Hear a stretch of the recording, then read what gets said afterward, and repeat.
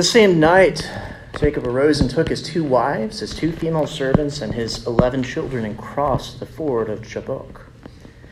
He took them and sent them across the stream and everything else that he had, and Jacob was left alone. Now a man wrestled with him until the breaking of day. When the man saw that he did not prevail against Jacob, he touched his hip socket, and Jacob's hip was put out of joint as he wrestled with him. Then he said, "Let me go, for the day has broken." But Jacob said, "I will not let you go unless you bless me." And he said to him, "What is your name?" And he said, "Jacob." Then he said, "Your name shall no longer be called Jacob, but Israel, for you have striven with God and with man and have prevailed." You may be seated.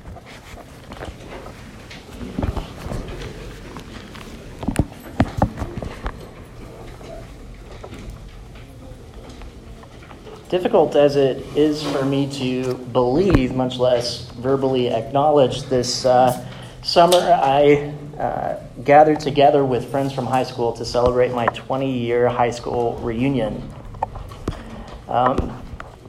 I was that kid who all the way through high school was going somewhere. I had plans. I knew I was going to get out of my hometown and not look back. And I worked really hard at that. I went away to college, a good 12 hours away. I've lived literally from coast to coast, from Alaska to South Carolina.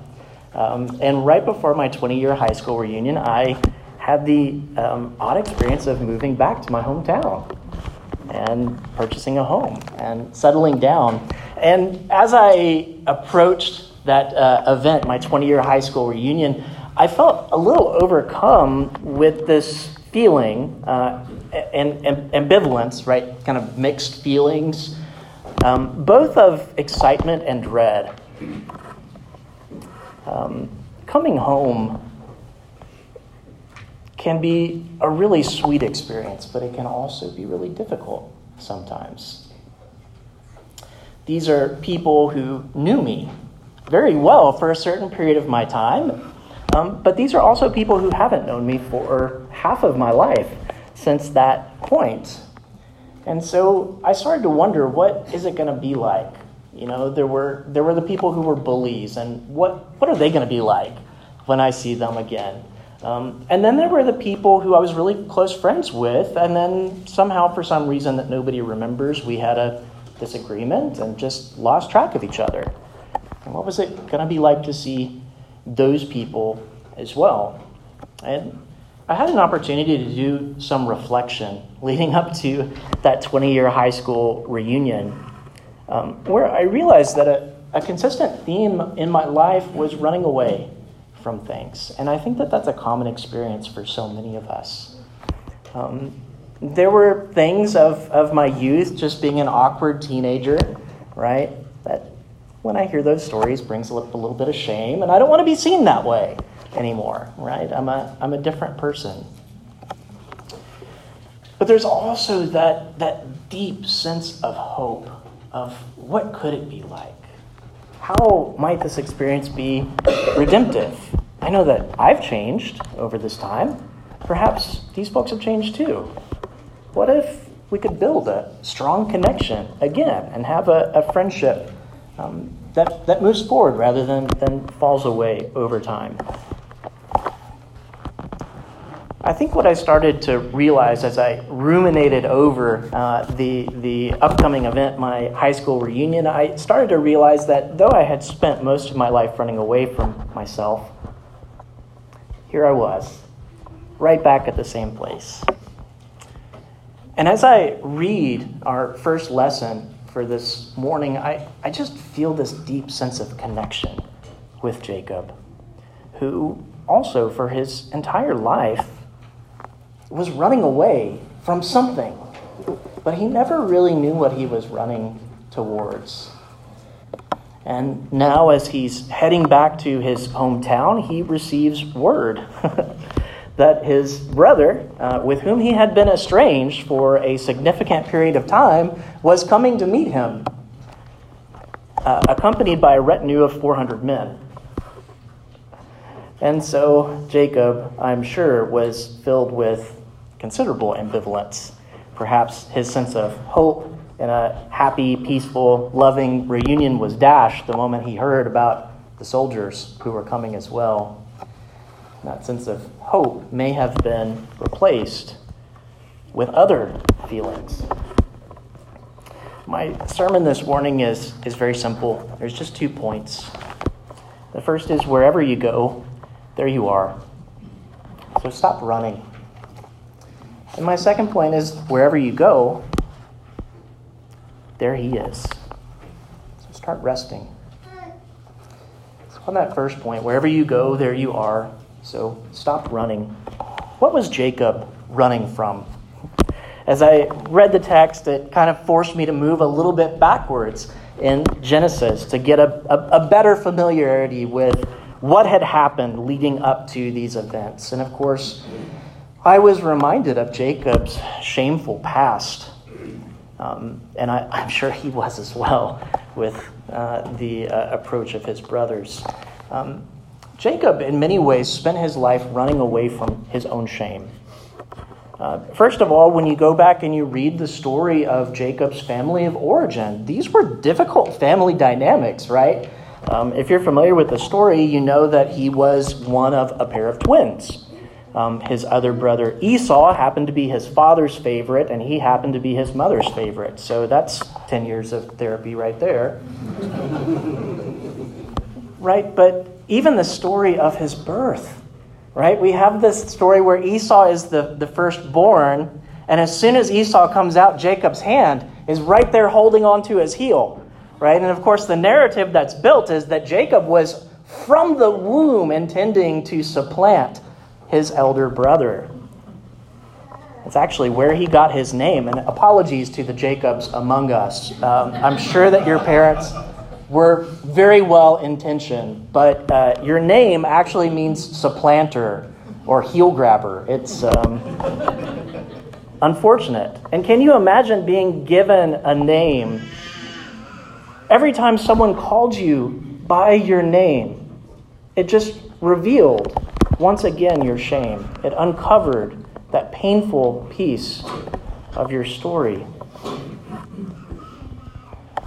Along with the shame of family dynamics and even his name, Jacob was ashamed of what he had done to his own brother. First, we have the story where he cheats his brother out of his birthright, right? We've got that where Esau was a manly man and Jacob was kind of this, wimpy guy. And Esau had come back from a hunting trip and he was exhausted, and Jacob had been cooking, and he offered his brother a bowl of soup for his birthright. Now that was sketchy, right?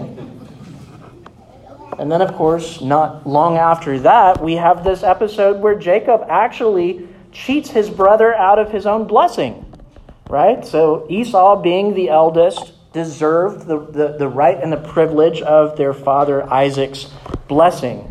But Isaac had gone basically blind. And so Jacob had dressed himself up in furs to be hairy like his older brother Esau, walked into Isaac's tent, convinced Isaac that he was Esau, and took that blessing from his brother. And from that event, he had spent the rest of his life running and hiding. I think initially he thought he was running and hiding from Esau. I would imagine it took a little while for him to recognize it was actually himself that he was running from. In March of 1862, U.S. Army Brigadier General James Shields achieved the very first and the only Union victory against the Confederate General Stonewall Jackson. It was at the Battle of Kernstown. Now, this accomplishment was rewarded by President Lincoln with a promotion to the role of Major General. Now, while there are many such honors granted to soldiers during the American Civil War, this particular one stood out as significant because of the rumors about the general's past relationship to the current commander-in-chief. You see, 20 years earlier, Lincoln and Shields both served in the Illinois state government, but they represented opposing parties.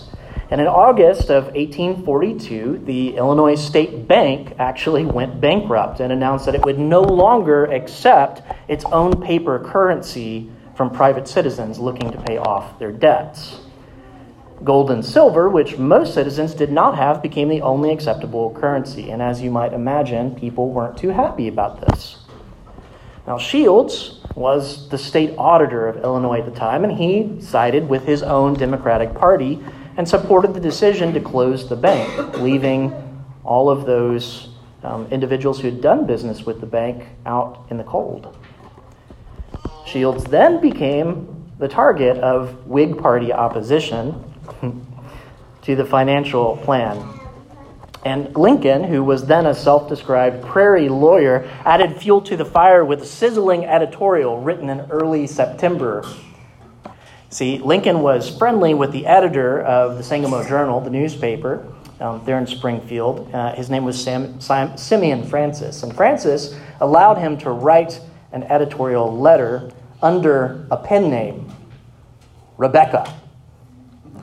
As Rebecca, Lincoln attacked Shields for his politics and for his personal foibles, including taunting him over his failure to marry. Lincoln showed the letter to Mary Todd, who then was his fiancée, and she found it delightfully entertaining. And a few days later, without Lincoln's knowledge, Mary Todd then began submitting her own critiques to the journal under the pen name Kathleen.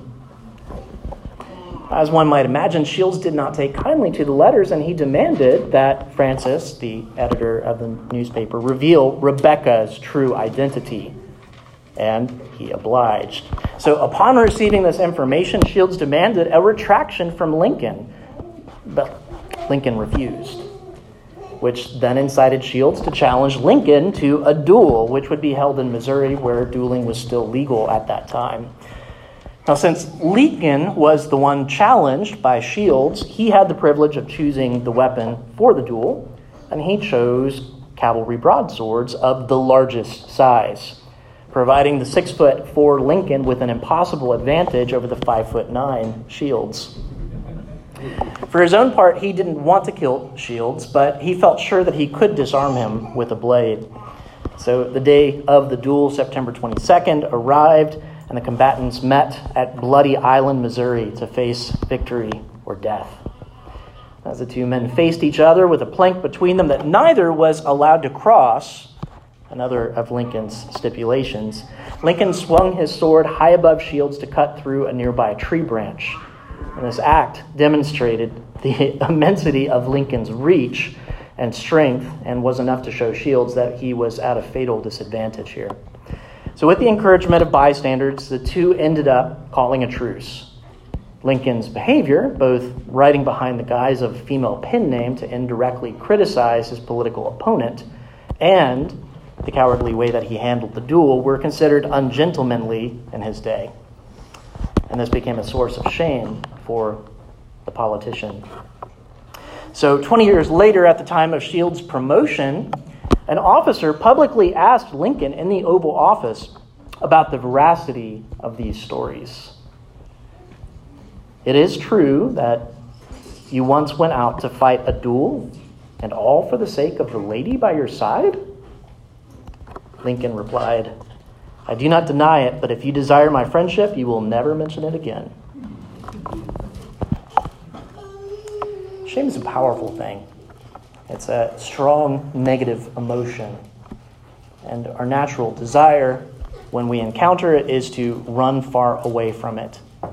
Like Adam and Eve, we go into the bushes and we hide ourselves with fig leaves.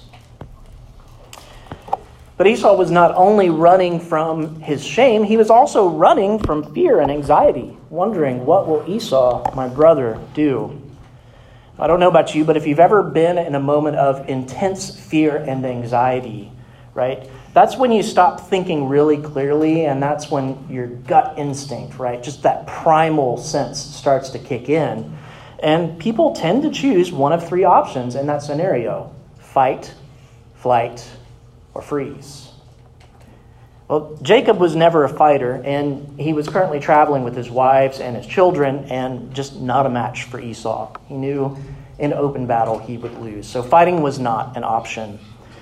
As far as flight goes, the only direction that he could flee was backwards. But that would send him back to his father-in-law, Laban, who he had just fled and made a peace agreement, a pact, saying that he would never go back in that direction. So fighting is out, fleeing is out. And so the only option left to Esau is to freeze. He was going to have to meet with Esau face to face. But still, clever Jacob. In an effort to mitigate his possible losses, he devised a plan to smuggle his family, his servants, his livestock, and his belongings past Esau in parcels, hoping that he may escape with some of his estate still intact. Sometimes fear gets the best of us. But third, Jacob was running from his shame. He was running from his fear. He was also running from his own deep felt sense of inadequacy.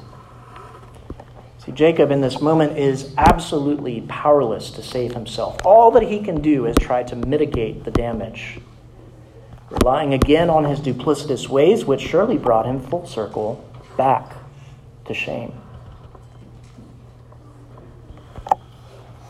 We live in a society and a culture today that views shame as altogether bad, altogether unacceptable. Shame is a feeling to be avoided at all costs. And if you are a person who causes someone else to feel shame, shame on you for doing that. But I think when we go to Scripture to form a more biblical worldview, we can see that though shame is a very potent, very powerful emotion, the emotion in and itself is not bad. And the effect of shame in and of itself is not actually bad. Right? Because shame really is interconnected deeply with grief. If we go to the New Testament, we can see what the Apostle Paul has to say about grief, right? There's two kinds of grief. There's a godly grief that leads to repentance, right? And this is actually the grace of God in our lives, right? Shame causes us grief, which leads us to repentance. There's also another type of grief. It's not a godly grief. It doesn't lead us to repentance. It simply leads us to running, to anger, to discontent. But there is a redemptive power in shame and fear and inadequacy, and that happens exactly at the point of our story today, when you realize you can no longer run away. Wherever you go, there you are. So Jacob sends his caravan ahead in two camps. The text tells us he's thinking if Esau comes to the one camp and attacks it, then the other camp that's left will at least escape, right? He may lose half of his goods, but he'll still retain the other half. As for Jacob himself, he remains in camp alone for the night. And it's interesting to see what he does. It's actually cut out of our lesson in the liturgy today, but I want to read this to you, what actually happens. So if you have a copy of Scripture with you, please follow along. This is Genesis 32, beginning in verse 9. So Jacob, now at the camp by himself, turns to prayer. He says, O God of my father Abraham, God of my father Isaac, O Lord, who said to me, return to your country and to your kindred, that I may do you good. I'm not worthy of the least of all the deeds of steadfast love, or of all the faithfulness that you've shown to your servant, for with only my staff I crossed this Jordan, and now I have become two camps. O Lord, please deliver me from the hand of my brother, from the hand of Esau. For I fear him, that he may come and attack me, the mothers, and the children. But you said, I will surely do you good and make your offspring as the sand of the sea, which cannot be numbered for multitude. And Jacob stayed there that night. And from what he had took with him, he took a present for his brother Esau, 200 female goats, 20 male goats, 200 ewes, 20 rams, 30 milking camels and their calves, 40 cows, 10 bulls, 20 female donkeys, and 10 male donkeys. These he handed over to his servants, every drove by itself, and said to his servants, pass on ahead of me. Put a space between drove and drove. And he instructed the first, when Esau my brother meets you and asks you, to whom do you belong, where are you going, and whose are these ahead of you? Then you shall say, they belong to your servant Jacob. They're present, sent to my lord Esau, and moreover, he is behind us. He likewise instructed the second and the third and all who followed the droves. You shall say the same thing to Esau, should you find him. And you shall say, moreover, your servant Jacob is behind us. For he thought, I may appease him with the present that goes ahead of me, and afterward I shall see him face to face. Perhaps then he will accept me. So the present passed on ahead of him, that he himself stayed the night in the camp. So interesting. Jacob, in that moment, feeling all of his shame, all of his fear, all of his inadequacy, does the only thing that any of us can do in that moment, which is turn to prayer. God, please save me. I can't do anything about this. But then he turns back to his own devices. What can I do? What can I do to get myself out of this predicament? I'll give a gift to my brother. I'm going to provide all of these good things in front of me, and then perhaps he will accept me. See, Jacob still doesn't get the gospel. But friends, wherever you go, there he is. So start resting, or at least start wrestling. Three things that we ought to be resting in. Three things that I think Jacob ultimately finds here in the story. He's beginning to rest in remembrance, at least in his prayer, that God has always been faithful. He has the stories from his father Abraham, from his father Isaac. He has stories from his own life that he can look back on and say, God has always been faithful to me. He just left camp where he met with his father-in-law Laban. He thought Laban was going to kill him. And the night before Laban found Jacob, God came to him in a vision and told him not to do any harm to Jacob. Of all people at all times, Jacob should be filled with remembrance that God has always been faithful, which should then propel him forward, not just to remembrance of what God has done in the past, but also in hope that just as God has always been in the past, he will continue to be in the present. He can rest and hope that God will still be faithful. In his prayer that I just read, one of the things that I think is so significant is that Jacob actually names his shame over what he's done in the past, his fear of what his brother may do to him, and also his inadequacy, his recognition of powerlessness, that there's nothing he can do in this moment. He names all of these things to God in his prayer. So over the last 30 or so years in the field of counseling, there has been a broad discovery of the role of attachment in our relationships. There was actually a study done in the 1950s on attachment, where children were brought into a nursery with their mother, and their mother would leave. And they would observe what happened to those children when their mothers left. And then they would conduct further studies to try to understand more deeply the relationships between those mothers and children. Right? And through this study, we developed what became known as attachment theory. Right? This idea that some children came into that nursery, and as soon as their mother left, the children cried and were completely inconsolable until the mom came and picked them up again. There were other children whose mothers dropped them off in the nursery and they didn't shed a tear at all. It was like they didn't even recognize that any change had occurred.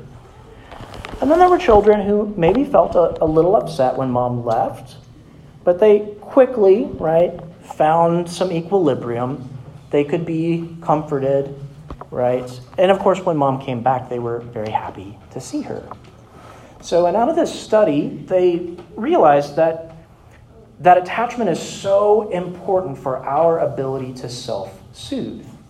Okay, so these infants who knew that they had a deep attachment that was secure in relationship with their mothers, they may be sad to see their mother go, but the time would come when mom would come back and everything would be okay. And so these children were able to self-soothe themselves.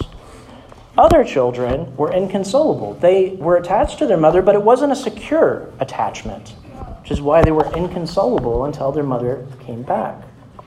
And the third type of child, right, who wasn't upset at all, didn't have any form of attachment to their mother whatsoever. And so over years, these children continued to be studied to see what happened to them over life, right? And if you followed these studies, you'll know that the children who have secure attachments to their mother, right, from infancy, tend to grow up to be very healthy, well-adapted, well-adjusted people. People who have insecure attachments are prone to lots of issues and sometimes even psychological disorders, as well as those who don't form any attachment whatsoever. Those who don't form any attachment whatsoever are more likely to become narcissists, right, or sociopaths. I think that attachment is a powerful thing to study. And I think it's even more interesting when we consider attachment in our relationship with God. Those of us who have a secure attachment relationship with God, we may go through times of trouble and difficulty, but we know that God is always one who will show us his favor. Right? We have a secure attachment that we know that whatever troubles come our way, whatever shame, whatever fear, whatever inadequacy, God is there. Right?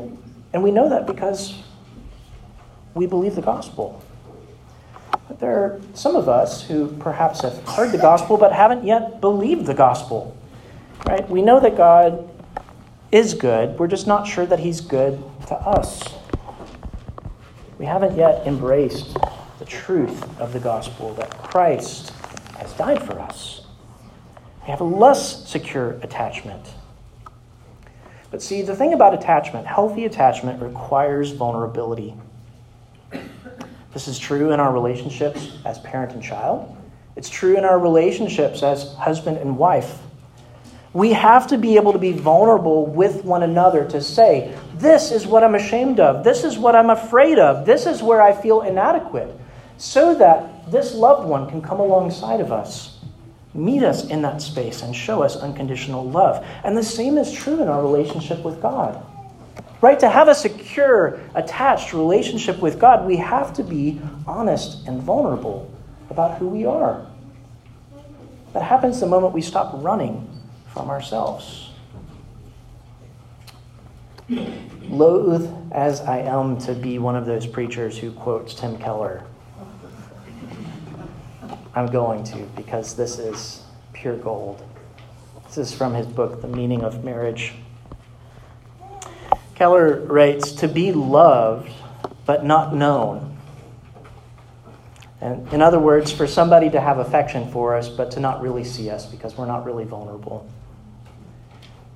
That's comforting, but it's superficial. Now, to be known but not loved, well, that's our greatest fear. For someone to see us for who we are and to reject us. But to be fully known and to be truly loved, well, that's a lot like being loved by God. It's what we need more than anything. It liberates us from pretense. It humbles us out of our self-righteousness. It fortifies us for any difficulty that life can throw at us. to be fully known by God and to be truly loved. Well, that's to have confidence, right? To have confidence in who God is, what is his character, that we can stand before him naked and unashamed. So, start resting in remembrance that God has always been faithful, and hope that God will continue to be faithful, and confidence that God is willing and able to save. So, our story today, though the author of Genesis tells us that Jacob is wrestling with a man, it's also clear as we dig a little deeper into the text from the fact that Jacob names this place Peniel, right? The face of God. This was no mere mortal with whom Jacob wrestled on that night. It was God.